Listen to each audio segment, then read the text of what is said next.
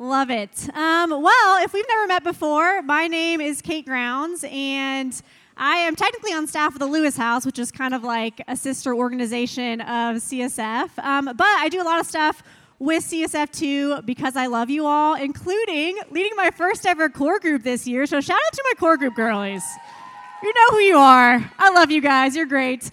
I am genuinely so pumped to be here with you all tonight. I'm also just truly pumped you guys are back on campus. I think the staff can agree with me, but it's actually just really boring and sad without you guys here in the summer. It's just not as fun. Also, not gonna lie, one of my absolute favorite things about having you guys back on campus is I feel like I get judged at the Euclid Kroger way less often.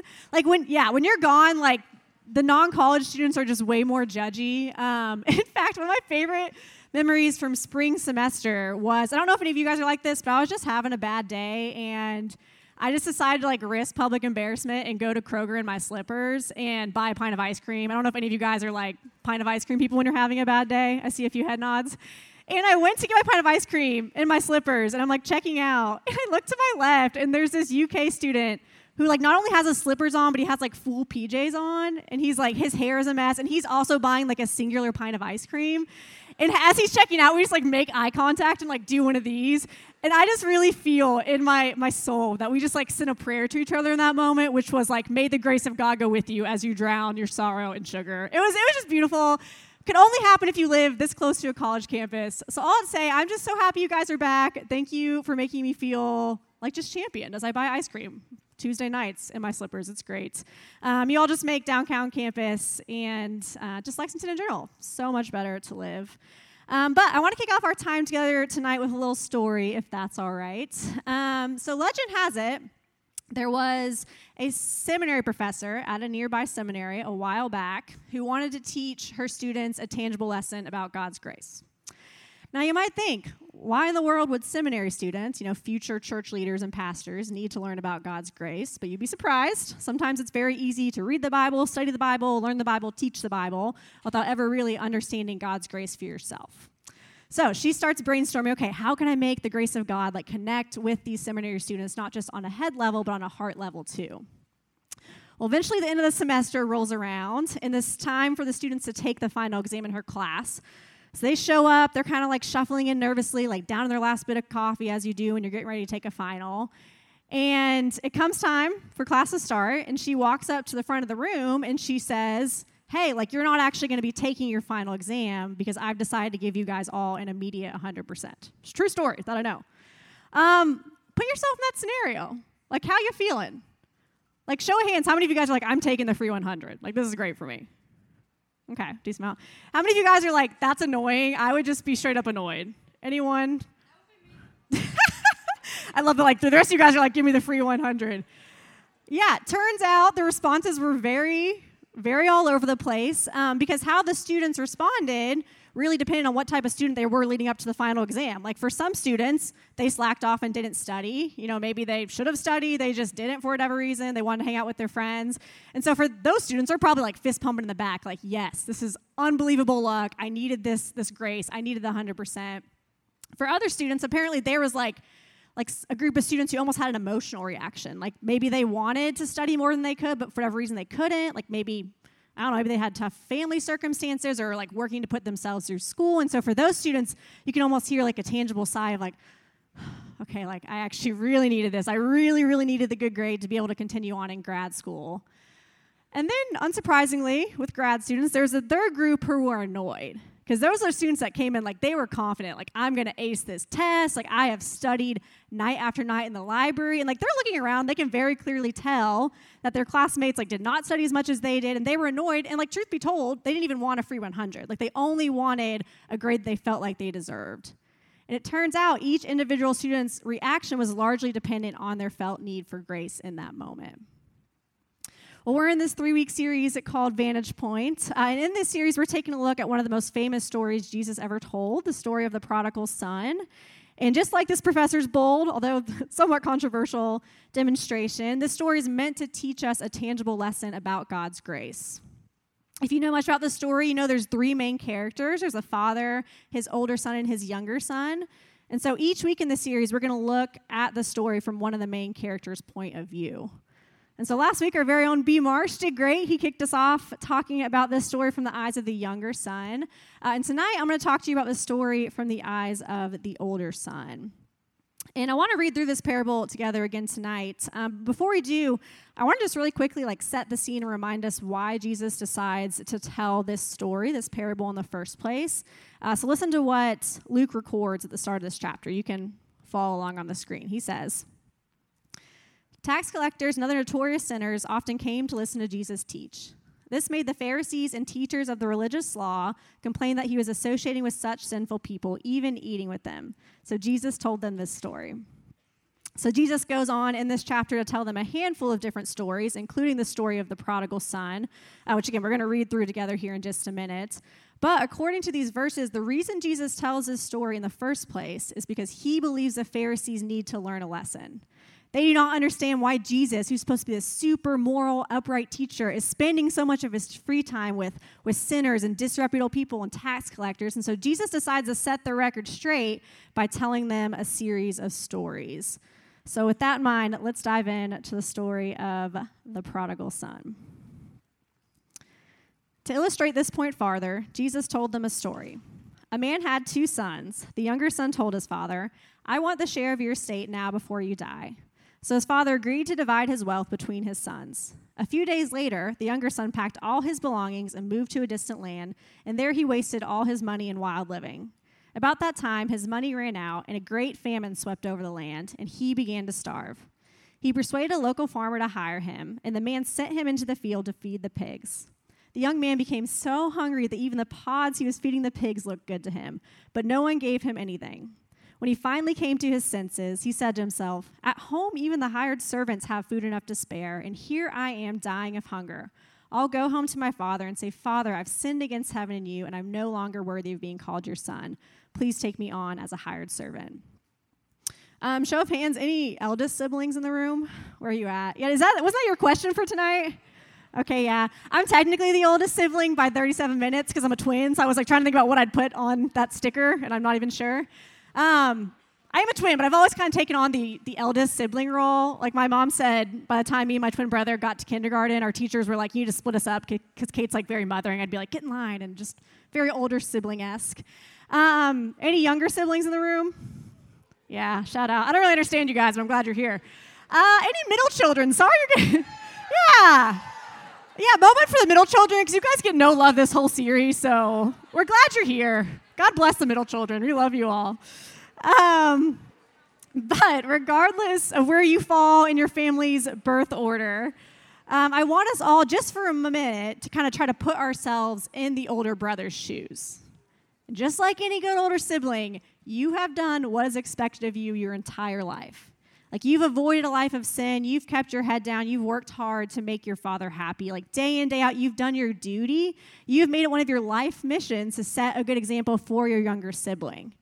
You go to church every Sunday, you take your faith seriously, you take your relationship seriously, you take your commitment seriously, and then out of nowhere, you find out that this younger brother, who you have worked so hard to set a good example for, has decided to go rogue, shirk off his responsibilities, and chase after his passions instead.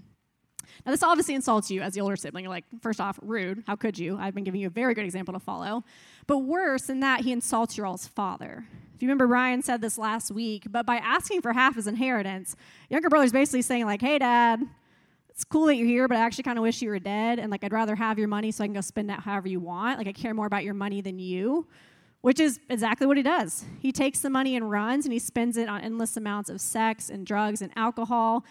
And while he's off partying up, there you are at home, doing your duty day in, day out. And it's worse because not only are you still doing your duty, but now you're picking up your brother's slack. And he's off just having a ball, and you're having to work twice as hard to make up for the fact that he's gone. And then one day, I'm so intrigued because he doesn't say this in the story. How long does this go on for? A day, a week, a month, a year? I don't know. But day after day, this older brother is picking up the slack for his younger brother. And then you find out out of nowhere he's decided to come home. How you feel? You got to feel at least a little bit resentful if you're the older brother in this story. Let's keep reading to find out. So the younger brother returned home to his father. And while he was still a long way off, his father saw him coming. Filled with love and compassion, he ran to his son, embraced him, and kissed him. His son said to him, "Father, I've sinned against both heaven and you, and I am no longer worthy of being called your son." But his father said to the servants, "Quick, bring the finest robe in the house and put it on him. Get a ring for his finger and sandals for his feet, and kill the calf we've been fattening. We must celebrate with the feast, for the son of mine was dead, and he's now returned to life. He was lost, but now he's found." So the party began. Okay, again, if you're the older brother, you got to be kind of pissed.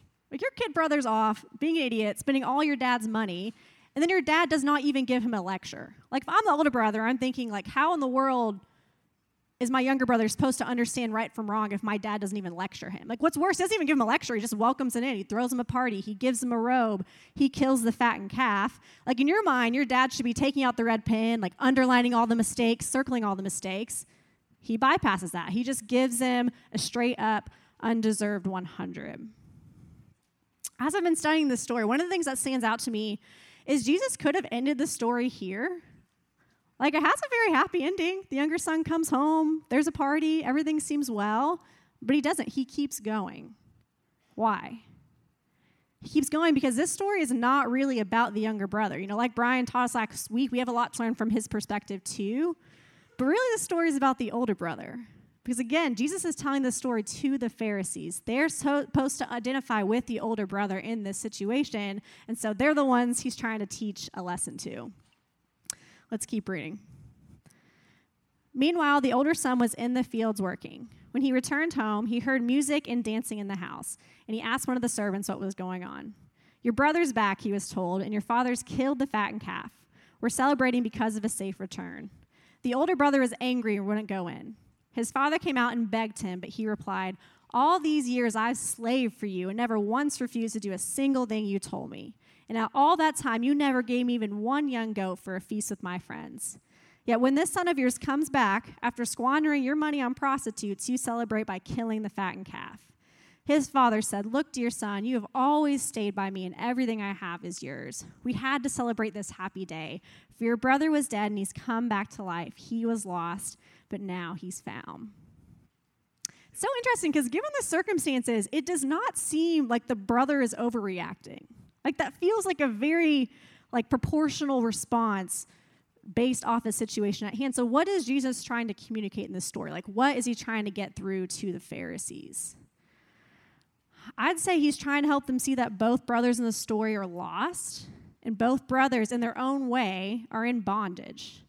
Now, what they're in bondage to looks really differently, but they both become a slave to something. The younger son, as Brian kind of talked about last week, I'd say he's become a slave to his passions. Like, he's decided to chase after what makes him happy in the moment. He just, that is his sole goal in life. He runs away, he spends his money, he lives recklessly, and then, if you remember, like, he ends up in a position no better than the pig, so he kind of ends up in a position of bondage. The older brother's interesting. I'd say he's become a slave to perfectionism. He believes he's more worthy of his father's love because he performs and he does what he's supposed to. And when this younger brother comes back and the father just graciously welcomes him with open arms, this core belief of his gets shaken. And for the first time ever, he realizes, okay, this is interesting. Like, my father's love for me is not dependent on what I do or don't do. And he struggles. You can feel the anger, like, just dripping in that passage we just read. He struggles to understand and kind of comprehend that type of love. And at first glance, this type of lost is a lot harder to pick up on. You know, the older brother's technically living in his father's house the whole time. He's doing what's right. He looks more free than his brother on the outside. But when it comes down to it, he's adopted a mindset that's prevented him from experiencing compassion and joy. And if you've adopted a mindset that's preventing you from experiencing compassion and joy, how free are you really? As I've read and just reread this passage so many times leading up to this sermon, I can't get away from this one word, joy. You know, the father of the story, he's just overflowing. He's dripping with compassion and joy. He loves both sons equally, yet when he comes to his eldest son and he extends this invitation, he says, "Come, join. Like, I don't want this party to happen without you." He can't do it. He can't do it because his perfectionism is preventing him from experiencing joy. Because that's what perfectionism does to us. It zaps our ability to experience compassion and joy. It perpetuates the lie that we have to earn God's love, and if left unchecked, will eventually fuel this super ugly competitiveness and bitterness that will seep into our relationships with others. And without meaning to, we end up looking a lot like the Pharisees. Not only do we struggle to comprehend God's compassion and joy towards us, but eventually we will become a stumbling block that actually prevents other people from experiencing God's joy and compassion too. I don't know if you guys like this. I'm just a big visual learner, so I just love to imagine this scene playing out in my head. And I just imagine the father standing there. And he is just biggest grin on his face. This man has no tension in his body. He is at peace with himself. He's at peace with the world. He's just happy. He's happy to be there. He's happy to have his son home. But he wants his other son too. And so he starts to go into the party. I just imagine he just ever so gently just extends a hand to the elder son. It's come. I don't want this party without you. It's not just about your brother. I want you here too. I just imagine the older son just standing there, feet so planted, arms crossed, just a look of disgust on his face. And he refuses. And he refuses to go in. And as his father turns, you can just see the wheels starting to turn as he starts to pile up the scores and think how in the world could I not be loved more than my brother? I think it's really ironic that in refusing his father's invitation, in a way, he kind of throws himself another party instead, a little pity party. He blows up balloons of bitterness. He hangs up streamers of sadness. He bakes his little cake full of contempt. And bro just throws himself a good old-fashioned pity party. So again, which of the two brothers is more in bondage at the end of the day? The younger brother who's enslaved to his passions, or the older brother who's become a slave to perfectionism?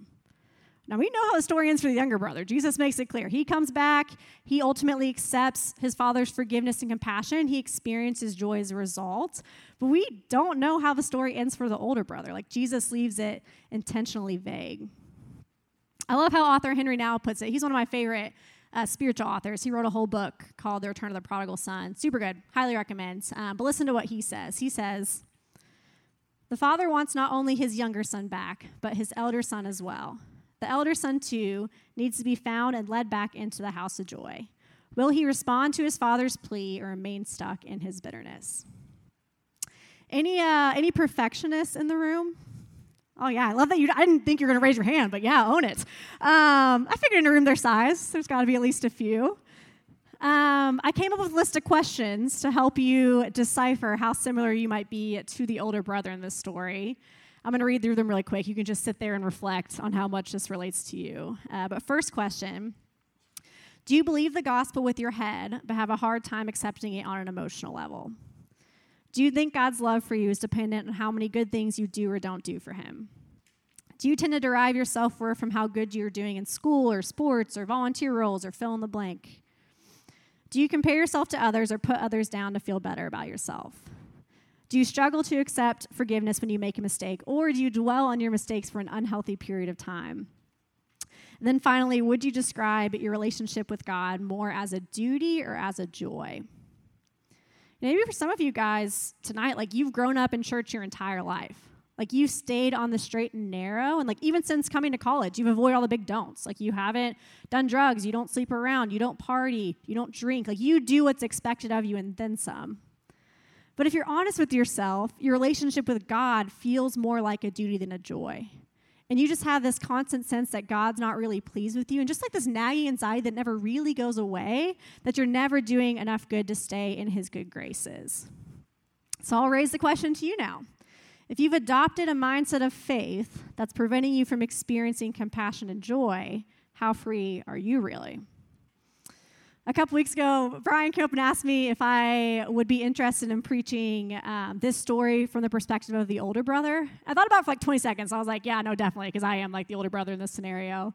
It's also funny because I was mentioning this topic to my roommate, who's also a very older brother type, and I was like, maybe we should start a support group for all the perfectionistic, super anxious older brother types. And she's like, yes, it'll be so organized and put together. So we can do that after if you want. Joking, kind of, not really. But I just, by nature, am very, very perfectionistic. And even before I was a Christian, I just had this really deep-rooted fear of not being good enough and letting people down. And that's one of the reasons when I heard the gospel for the first time at 17, it was so appealing to me. Because I was so intrigued by this concept of a God whose love for me was not dependent on how well I did or didn't perform. It just felt like a breath of fresh air. Fun fact about me, I recently turned 30, which is cool. We love a new thank you. We love a new decade of life. But something fun that happens when you turn 30 is people just start asking you really deep, reflective questions about the decade you just left, so prepare yourself, which is fine, because I actually love all the deep questions. It's great for me. But one of the questions that someone asked me that I thought was really interesting the week of my birthday is they said, what do you think most prevented you from growing in your faith throughout your 20s?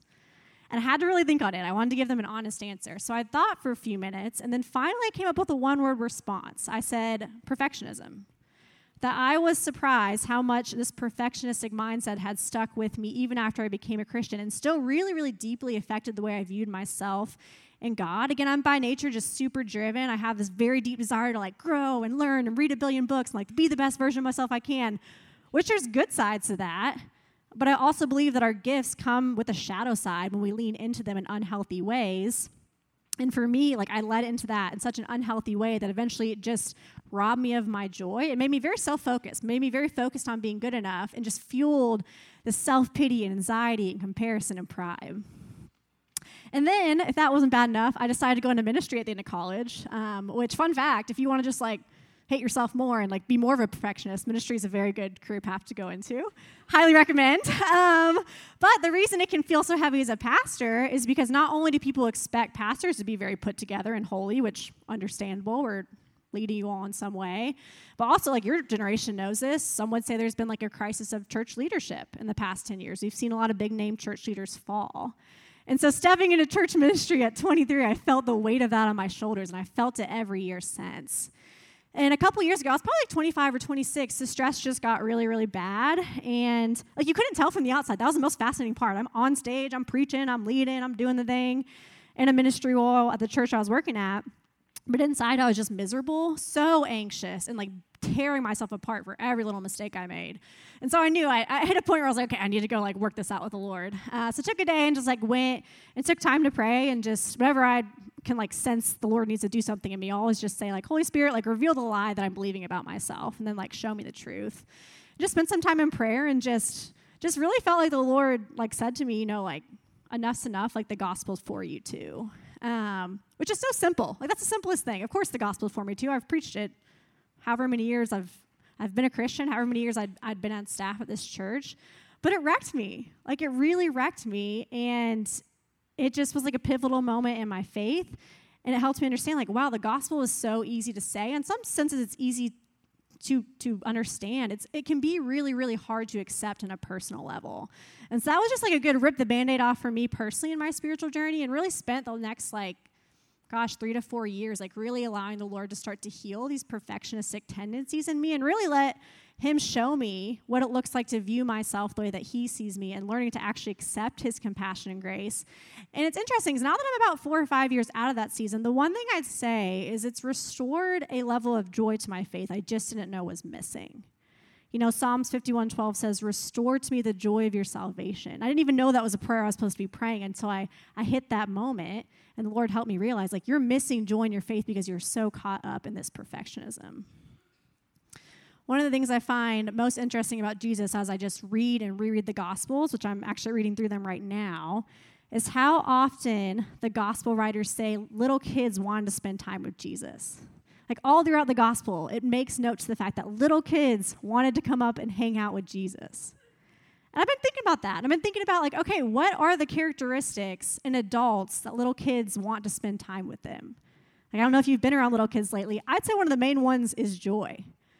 Little kids want to be around super, super joyful adults because they themselves are just these little tangible representations of joy. If you've been around kids, they care way more about the joy you carry than the super long, impressive list on your resume. Which I think is really interesting that Jesus tells us to become like little kids. We know Jesus was a man of sorrow. We talk all the time about his death and resurrection and the amount of anguish and pain he experienced while he was here on earth. But he was also the most joyful person who's ever walked this planet. Yes, he was a man of deep sorrow. He was also a man of deep joy. And for those of you in this room who identify more with the older brother in the story, I want to invite you to start to think about God through that lens as the ultimate carrier of joy. Because I really do think that's the invitation in the room tonight for the older brothers, is to shake off your perfectionism, this internal sense that you're never going to be good enough to be accepted by God, and to learn slowly to start to walk in joy, and to realize he's already given you the free 100. Like, he died on the cross for you too, and just like the older brother in the story of the prodigal son, he's got his hand extended towards you, and he's inviting you in to a deeper season of freedom and healing and joy. Henry Nouwen, he has so many good insights in that book. But as I reread it, there's one insight that just like rose to the top for me and stood out among the rest. And he says that whether or not you identify with the older son or younger son in the story is somewhat irrelevant, because at the end of the day, we're all called to become like the Father. That once we accept our Father's compassion and joy, we're actually meant to become like him in that way and to carry that compassion and joy to a broken and lost world around us. So I want to encourage you guys, come back next week as we wrap up this series on the prodigal son and get to hear from Mike Bro on what it looks like to carry the Father's heart in that way. Let's pray. Lord, just thank you so much for these students. And God, just thank you for the type of father you are. I don't know what each student's individual image of you is right now, Lord, but I just pray over this next little bit that you would just refine our image, sanctify our image, and just give us that picture that you gave us in this story of just this father who's overflowing with love and compassion for his children. That you just have open arms, and you're just willing and welcome to welcome us back, no matter how far we ran. Whether we're the older brother who's just stuck in perfectionism and seems close but is actually so far away, or whether we're the younger brother who has run so far and has gotten himself in a bad situation, is on their knees just begging for their father's forgiveness. Lord, wherever we're at, I just pray that you meet these students the next little bit and just remind us what type of father you are. We love you so much. In your name we pray. Amen.